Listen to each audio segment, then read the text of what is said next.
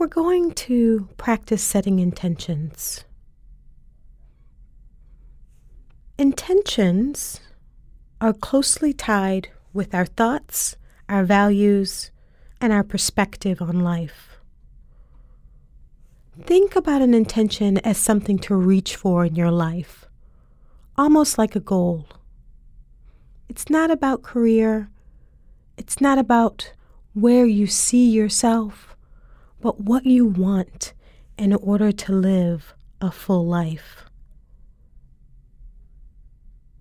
Here's some things to think about. What matters most to you? What makes you proud? What are you grateful for?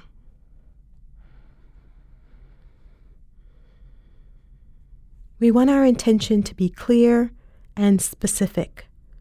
It's a wish for ourselves. Like open your mind and heart, compassion for yourself and others, peace, or freedom.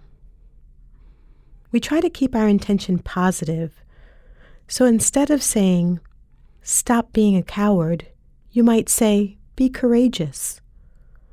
Or instead of saying, spend less time alone, you might simply say, be in community. So let's take a moment to build our intention. How can we bring our most positive self to this week? Feel your feet on the ground. Sit like you're proud of who you are. And build your intention for this week.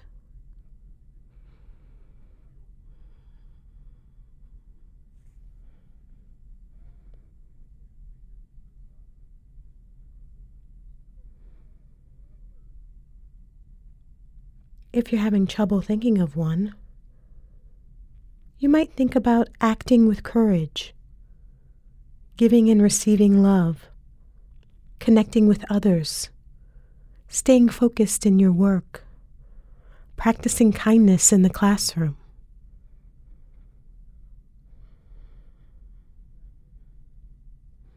Just try to create something that's personal, just for you. Once you have your intention, you can go ahead and open your eyes.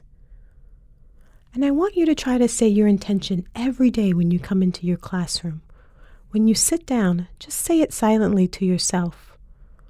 Let it be the way you reset and get fresh for the day to come.